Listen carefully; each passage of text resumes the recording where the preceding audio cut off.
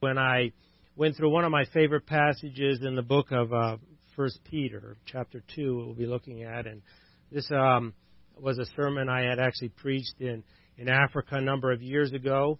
And today we'll try to stick to English. And my notes from then are probably of minimal value today. But anyway, although the book of 1 John is probably my favorite book, this passage in 1 Peter is probably one of my favorite passages. So if you would turn with me to 1 Peter chapter 2, and we're going to be looking at primarily verses 4 through 10, but I would like to read beginning in verse 1 to sort of set the context, but we will then dissect verses 4 through 10. 1 Peter chapter 2. Therefore, putting aside all malice and all deceit and hypocrisy and envy and all slander, like newborn babies, long for the pure milk of the word, so that by it you may grow in respect to salvation, if you have tasted the kindness of the Lord. And coming to him as to a living stone, which has been rejected by men, but is choice and precious in the sight of God. You also, as living stones, are being built up as a spiritual house for a holy priesthood, to offer up spiritual sacrifices acceptable to God through Jesus Christ. For this is contained in Scripture, behold, I lay in Zion a choice stone, a precious cornerstone. He who believes in him will not be disappointed. This precious value then is for you who believe, but for those who disbelieve, this stone, which the builders rejected, this very stone became the cornerstone, and a stone of stumbling, and a rock of offense. For they stumble because they are disobedient to the word, and to this doom they were also appointed. But you are a chosen race, a royal priesthood, a holy nation, a people for God's own possession, so that you may proclaim the excellencies of him who called you out of darkness into his marvelous light. For you were once not a people, but now you are the people of God. You had not received mercy, but now you have received mercy. Let's open in prayer. Father in heaven, we pray that as you help us as we look at your word briefly here, that you would speak to us, that you use the words that I have to say to minister to each one of us, and may we hear from you today. In Jesus' precious name, amen. This passage here, Peter really is talking about the Christian's identity. And he's going to identify the Christian's identity with a stone. Okay? And we're going to look at that. But briefly, in the first three verses, he reminds them of where they've been. If you're familiar with the book of 1 Peter, the big focus of 1 Peter chapter 1 was that their new birth and the salvation that came as a result of it. And so he reminds them of what should characterize their life and what should not characterize their life. So he talks in verses 1, their old way of life. And there was a bunch of characteristics that Peter says, now that you have been born again. He said that in chapter 2, verse 23, chapter 1, verse 23. He says, these characteristics should no longer be part of your life. Okay? And he lists a bunch of vices there, and these are not the bigger ones that we're used to. These are mostly ones that are community-destroying devices. And if you're familiar with the book of 1 Peter, he's getting ready to tell them they're going to be going through a lot of persecution, and the last thing they need is a bunch of dissension within the church, because that's not going to help their cause as they're getting ready to suffer greatly. And so the list of vices that he says, they should get rid of these. Okay? And what's interesting, in contrast, you would think he said, okay, put off this stuff, and he doesn't say, well, but you should put on these things. He simply directs their focus to the Word of God. Okay? And he says, like newborn babies, they should have a longing for the pure milk of the Word. So he's saying to replace that old way of life with the new way of life is simply a hunger and a longing for God's Word. Okay? In other words, he's saying hanging on to old sins and the desire for God's Word, they just don't mix. They just don't mix. Okay? And so he encourages them to have a longing for the pure milk of the Word. I love what Job says in Job 23:12. He says, I have treasured the words of his mouth more than my necessary food. And that's kind of what Peter is saying for them. And so he says then that this milk, this Word of God, he uses the analogy of milk, which is nourishment. And then the idea, he has this word in there, pure milk. The idea is it's not watered down. Okay? So really he's talking about steak and potatoes here. Okay?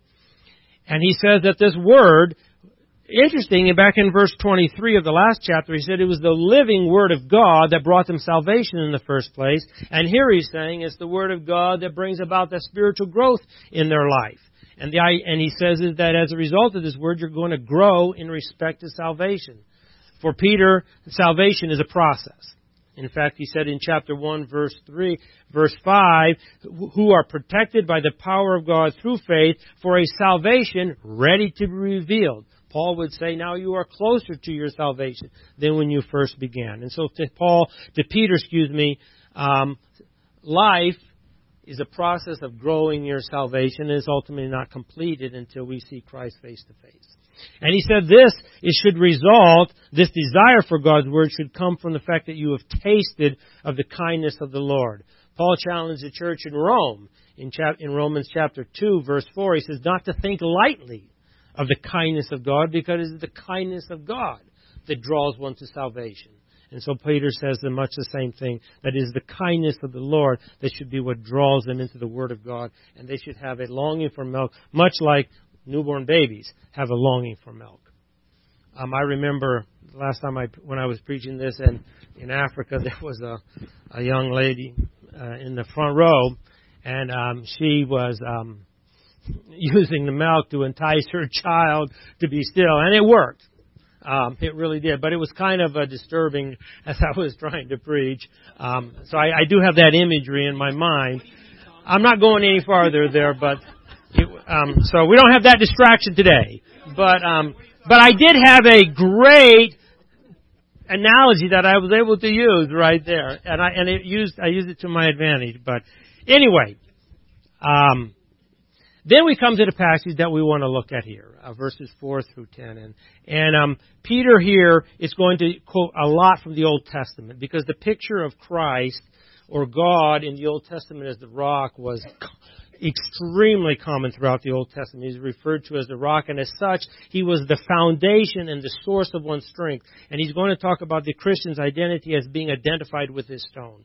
I love what the writer of the 2 Samuel said in 2 Samuel chapter 22, verses 32 and 33 says, for who is God besides the Lord, and who is a rock besides our God? God is my strong fortress, and he sets the blameless in his way. The idea is that this rock is an anchor. It's a strong foundation.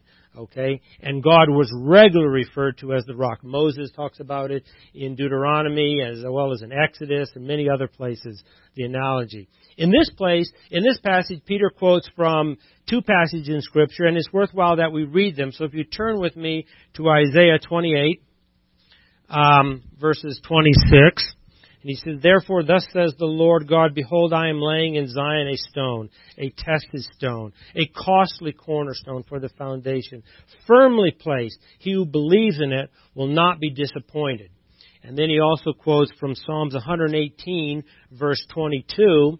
He says, the stone which the builders rejected has become the chief cornerstone.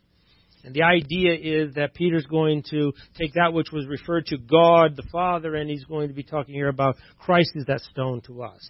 Okay? But Peter probably has more of what Isaiah wrote. If you would turn to me, the picture that he has is in Isaiah chapter. He doesn't directly quote from this passage, but he probably has this concept more in mind. Isaiah chapter 8, verses 14 and 15. And let me read beginning at verse 13. It is the Lord of hosts whom you should regard as holy, and he shall be your fear, and he shall be your dread. Then he shall become a sanctuary, but to both the houses of Israel a stone to strike, and a rock to stumble over, and a snare and a trap for the inheritance of Jerusalem. Many will stumble over them, and they will fall and be broken. They will even be snared and caught. And Peter is painting a picture here that life is a path. And everybody has to travel down this path. And in this path there's a rock. And everybody has to deal with this rock. To some it becomes a sanctuary. And to others it becomes a rock they stumble over. And that is the picture that Peter is painting here. And he presents that in this path of life there is only two options to deal with this stone. And everybody at some point or another, in some way or another, deals with this stone. And it's much like the prophet Isaiah said, it's either going to become a sanctuary or it's going to be a rock that you stumble over. Let's look at what Peter says here. Option number 1, to begin with, is to reject the stone. And he says, this stone is laid there. You have no choice but to deal with it. And the term rejected implies that they examined it, they took a look at it, and then they cast it aside as a reject. And that's exactly what the Jewish leaders did, right? Jesus did not fit their preconceived notion of what a Messiah should be like. Okay? And so they rejected him. Okay? Many today reject Christ for the exact same reason. Jesus doesn't fit their idea of what he should be like. Others reject the stone because they think believing in Jesus is too narrow-minded. They're going to cramp their lifestyle. Sadly, many today reject the stone without even really so much as a glance. Okay? But everybody has to deal with the stone, and option number 1 is to reject the stone. However, Peter says, when you take that option, this stone will prove to be offensive to you. We see that today. Christ is very offensive to people. It seems like it's becoming even more and more offensive. And those who identify with Christ find themselves that they are offensive. Okay? And Peter goes on to say, not only will this rock become offensive to those who reject it, but it will also ultimately prove to be their destruction. Notice he says, and he, in verse 7, the stone which the builders rejected, this stone became the very cornerstone, and a stone of a stumbling and a rock of offense, for they stumble because they are disobedient to the word, and to this doom they were also appointed. So to reject the stone is an option, but you will find that the stone, you will stumble over it. It will ultimately prove to be your doom. Jesus said the same thing in John chapter 3, verse 36. He basically laid out these exact same 2 options. John chapter 3, verse 36, he says, he who believes in the Son has eternal life. The one who does not obey, or the one who disbelieves the Son, will not see life, but the wrath of God abides on him. So option 1 is not Peter's suggestion, but it is one of the options. But it will be proved that you will stumble over and you will find that Christ will be offensive. And you will be, ultimately it will prove to be your doom. The other option is to believe, he says. And to those who believe, Peter is going to say that it will ultimately demonstrate it, and we'll see this as we dissect this text here, it will be demonstrated by their life. Okay? But for those who believe and respond in obedience, they will find that the stone will become an anchor to which they can hang their life on. And he says, you will not be disappointed. Notice what he says at the end of verse 36. And he who believes in him will not be disappointed. In other words, you can trust that stone. You can stake your entire life on this stone, and you will not be disappointed. And Peter actually, to make his point, uses a double negative here. He really translates never ever. Is the literal translation. Isaiah spoke of this same kind of confidence in regards to God and his care for the and his relationship to the stone. He says in Isaiah 54:10, "For the mountains may be removed and the hills may shake, but my loving kindness will not be removed from you, and my covenant of peace will not be shaken, says the Lord who has compassion on you." Paul said the same thing in Romans chapter 8. He said there's nothing that he could think of, height or depth, width or breadth or anything that can remove the love of God from you. And he has that kind of confidence. This is an anchor. Those who believe, this stone becomes an anchor that you can depend on. But beyond that, he says, not only will it be something that you will not be disappointed in. I love the song that we sang today, but this stone becomes very precious. This stone should become very precious to you. Earlier, Peter had told them in chapter 1 that it was through the precious blood, verse 19. We sang that song today. And in fact, Peter is saying that alone should be enough, that this stone should become very precious to you. Okay? In other words, as I come to this stone, you should find that Jesus is becoming more and more precious to you. However, Peter says, this stone is already precious because God so declared it to be. Notice what he said in verse 5. You also as living... No, I meant verse 4. As to the living stone, which has been rejected by men, but is choice and precious in the sight of God. This stone should become precious to you and me. But this stone is already precious, not because we make it precious, because God so declared it to be. Okay? And so, the significance of the stone is it divides everybody in the world into two groups, and there is only two camps, those who believe and those who disbelieve. And those who believe, the stone becomes very precious, and it's an anchor that you can stake your life on. To those who disbelieve, it will ultimately end up something they stumble over, and it will end up being their doom. There's many significances of the stone. Peter lists two here that we want to look at. And in fact, Peter takes a lot of the significance of the stone in the Old Testament was probably primarily mentioned more towards God, and he applies it here to Christ. In fact, Jesus himself quotes this very same passage in Mark chapter 10, verse 12. This idea of him becoming the cornerstone, and applies it actually to himself. Okay? But Peter's 2 points that he makes here, or two significances of this stone. First, this stone is living, and as a result of being living, it is life-giving. Notice how he refers to this stone in verse 4. He says, and coming to him as to a living stone. You'll find if you read 1 Peter, the word living is one of his favorite terms.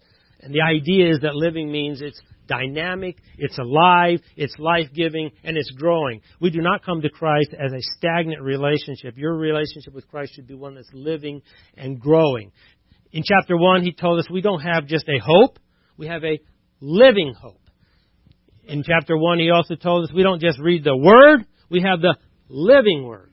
Here he said, and that's verse 23, here we not only come to the stone, but it's a living stone. You don't normally think of rocks as living, okay? But the stone that Peter has in mind is one that is living. If you think about some of the teachings of Jesus, you go through the Gospel of John and you'll find Jesus talked often about this. He came to the woman at the well, and what did he offer her?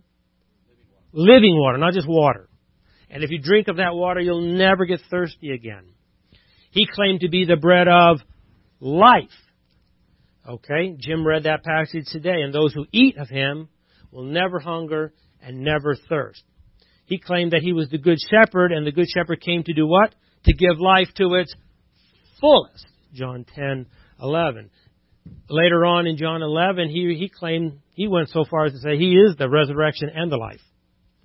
Okay? And the idea is not only does he give life, but he is life. And so Peter's point here is that this stone is living. It is life-giving. And my walk with Christ should be alive, dynamic, and growing rather than dead and stagnant, because he is the source of life. The second significant point that Peter pulls out here is that this stone is the cornerstone. He says it's the chief cornerstone. Now, this passage is quoted many places in the Bible. However, this particular word that Peter chooses to use here, and I'm not going to try to pronounce that Greek word, but it's only used twice in the New Testament. Here and in Ephesians chapter 2, verse 20. Every other time this passage is quoted, it's a different Greek word that is used. And this particular Greek word has two possible meanings. I went to Loanida, who is probably the source of meanings. And it was very interesting to me, the two key meanings that this can have here. On the one hand, this word can mean capstone or keystone. And if you, in building an arch, David would probably know this. You build this arch here, and there's this one stone that goes right at the top of the arch, and that's called the capstone or the keystone. And until that stone is put into place, that entire structure is shaky at best. And when you put that wedge shape in that arch there, then that is the glue that holds that entire arch, and it gives it its strength and its glue. And in that context, and that's probably the meaning that Paul has in Ephesians chapter 2, verse 20, because there he's talking about Christ being the head of the church and the glue that holds that church together. And in that sense, the capstone is that one stone that when you put that in there, then that arch is finally solid, and until then it's shaky at best. In other words, he's saying the church without Christ is at best a club. Because Christ is not only the head of the church, he's the glue that holds it together. That's one meaning of this Greek word. The other meaning is what is the translation that's used here, and probably the meaning that Paul has is what you would think of the cornerstone or that anchor stone. I don't know how they build today, but when we would build in Africa, when we were going to lay a building down, we would go and very carefully build a cornerstone, and then at the corner of two walls, and then we would tie a tight string between the corners. And as we were laying the bricks, every brick would not be aligned to the brick next to it, but to that string which was tied to the cornerstone. The idea is that cornerstone becomes your reference mark. The person sitting next to you is not your standard, is not your reference mark. Because if I tried to align every brick to the brick next to it, you could easily get off. But if I bring every stone back to that reference mark, okay, then all of the stones will by nature be in alignment. Okay? How often we tend to love to compare ourselves to the brick next to me, or my kids next to your kids. At least they're better than yours, so they must be okay, right? Okay. Peter is saying here, your kids aren't my reference mark, and you are not my reference mark. The cornerstone is our reference mark, and we align everything. And Peter's would say, if there's disunity in the church, it's because there's some bricks out of alignment. They need an alignment job. And the alignment job is not to compare with one another, but to compare with the cornerstone. That's the other significance of this word. So on one hand, it's the glue that holds the structure together. On the other hand, it's the reference mark for the entire structure. And when every stone is aligned to the reference mark, they are by nature aligned to one another. And those are the 2 points that he tries to bring out here. What is the result of this stone? Okay. The result of this stone is twofold that Peter pulls out here. The first natural result is that we will become living stones ourselves. He says that in verse 5. You also, as living stones. What's interesting here, I love this verse here. This is one of my favorite verses because it's so well put together. Is that we become living stones. And notice what Peter does here. First of all, the tense is passive. It's not active. You are not doing it. Somebody else is doing this. It literally translates, allow yourselves to be built up. And notice what he says here. You also as living stones, plural, are being built up, passive, into a spiritual house, singular. Very specifically what Peter is doing here. A bunch of bricks being built by somebody else into a single structure. Okay? The unity of believers is a big deal in the Bible. In fact, that was the focus of Jesus' high priestly prayers. The last prayer that we have recorded in the Gospel of John was the unity of believers. And Peter focuses a lot on that book, particularly as they're getting ready to go through persecution. What are these bricks supposed to be doing in this building? They are supposed to be acting as priests, he says, to offer. And what do priests do? They're a mediator. As mediators, as priests, we can come directly to the stone. We don't need some other mediator. We can waltz right in and interact with this stone. Okay? And what else do priests do? They offer up, he says in verse 5, spiritual sacrifices that are acceptable to God. Now, I did a quick perusal through the New Testament to see what form do sacrifices come in. And this is not exhaustive by any means, but it's just a couple things that came out. In Romans chapter 12, verse 1, we offer ourselves as living sacrifices. So ourselves is a living sacrifice. We read that as we're going through Psalms. That was like 3 weeks ago. We read Psalms 51. And David says, if it was burnt offerings and stuff that you wanted, I could give that. But the sacrifices of the Lord are what? A contrite heart is what is acceptable to God. So yourself is a living sacrifice. If you would turn back with me, because it's right next to it, is, one book in between, but Hebrews chapter 13, the writer of the Hebrews calls out some other things that are called sacrifices. In Hebrews chapter 13, verse 15, we see that praise and thanksgiving are a sacrifice. Through them, then we continually offer up a sacrifice of praise. That's why worship is a big part of our church. We don't just sing songs because it's the thing you do, but singing praise to God is a spiritual sacrifice. Giving thanks to God is a spiritual sacrifice. And so it is a very integral part of what we do here, of offering up spiritual sacrifices. But look at verse 16, the very next one. And do not neglect doing good and sharing, for with such sacrifices God is well pleasing. Serving one another is a sacrifice. I might add, helping people move, that we're good at, is a spiritual sacrifice. Okay? All right? Being zealous for good deeds is a form of spiritual sacrifice. In the book of Romans, chapter 15, verses 15 and 16. We don't have time to turn there, but you will see that introducing others to Christ is a form of sacrifice, Paul says. Okay? In Revelation chapter 8, verses 3 through 4, the prayers of His saints are a spiritual sacrifice that is pleasing to God. Our prayers are a spiritual sacrifice. Paul said in Philippians chapter 4, verse 18, that the gift that the church at Philippi had sent to him was a spiritual sacrifice, an aroma well-pleasing to God. So spiritual sacrifices come in all shapes and forms. Okay? But it's basically body life is a form of sacrifice. And so the result of the stone is that we should become living stones who are in the business of coming together in a spiritual house, acting as priests, offering up spiritual sacrifices, which come in all forms. But there's one other form.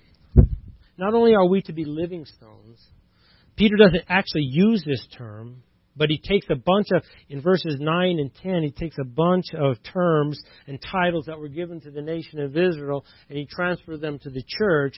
And in the context, what he's really saying that we become standing stones. You know what the significance of standing stones were in the Old Testament? Whenever God had done something great in the life of Israel, they crossed over the Jordan or whatever, they would leave a pile of rocks as a testimony to what God had done. So as a reminder. Okay, it didn't work real well for the nation of Israel, unfortunately, but it was a good idea. Is that they would leave these standing stones as a marker and a testimony to what God has done. I think that's what Peter is saying here in verses 9 and 10, where he's saying that God is making us into standing stones, where my life becomes a testimony and a marker to what God has done in my life. Notice what he says: we are a chosen people. We are a royal priesthood. We are a holy nation. We are God's own people for His own possession. And why? Get this real carefully. In verse 9, he says, when you ever see the word so that, that's the purpose of all this. So that you may proclaim, declare the excellencies of God. I see Peter saying he's calling a people out called His church so that they would become standing stones. They would become a testimony and a marker to the greatness of God. So that as we become living stones, we ultimately end up becoming standing stones and are a testimony and a marker to God's greatness and what He's done in each one of our lives. And what He's continuing to do. So the big question I ask myself, how does this happen? And we skipped over verse 4, and I think that's the significance here. Peter says in verse 4, and coming to Him. And don't jump over that phrase. You might think Peter is referring to the initial act as coming to Christ as Savior, but he's not. It's a totally different word than he uses in chapter 1, where he talks about them coming to Christ and having new life. This term here, and I won't try to pronounce this Greek word either, okay, but it's a compound verb, and it implies an ongoing, personal, habitual habit. It signifies in the book of Hebrews, this term is translated draw near. In the book of Hebrews, the exact same word is translated draw near. Let's look at that real quickly. If you turn with me to the book of Hebrews, you'll see this. Hebrews chapter 4, verse 16. We know these verses well. It says, let us therefore draw near. Exact same word that Peter's using, with confidence to the throne of grace. Chapter 7, verse 25. He says, therefore He is able to save forever those who draw near. Present tense. Not past tense. Present tense. Same word. Chapter 10, verse 1. basically in verse 1, he's saying that the law can't do what does happen to those who regularly draw near. All the sacrifices of the Old Testament can't accomplish what makes perfect those who draw near. Same word. Verse 22, let us draw near with a sincere heart. Same word. We see that regularly throughout Hebrews. What Peter is talking about, this is a habit.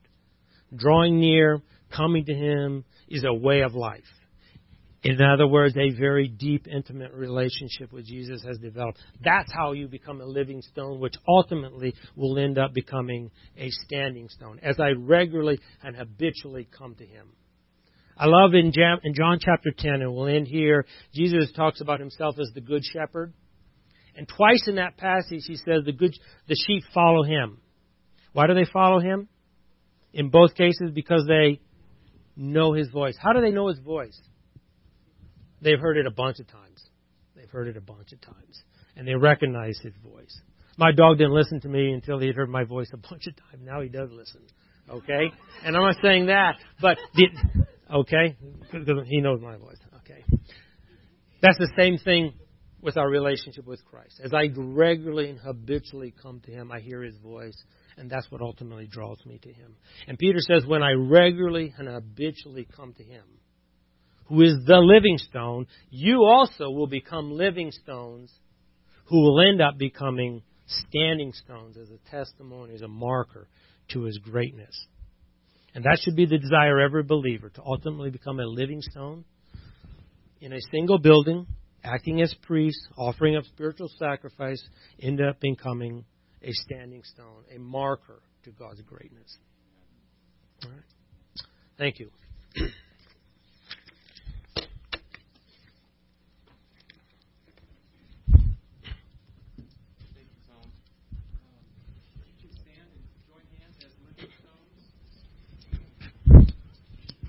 In a straight line. Reference to the marker, right? No.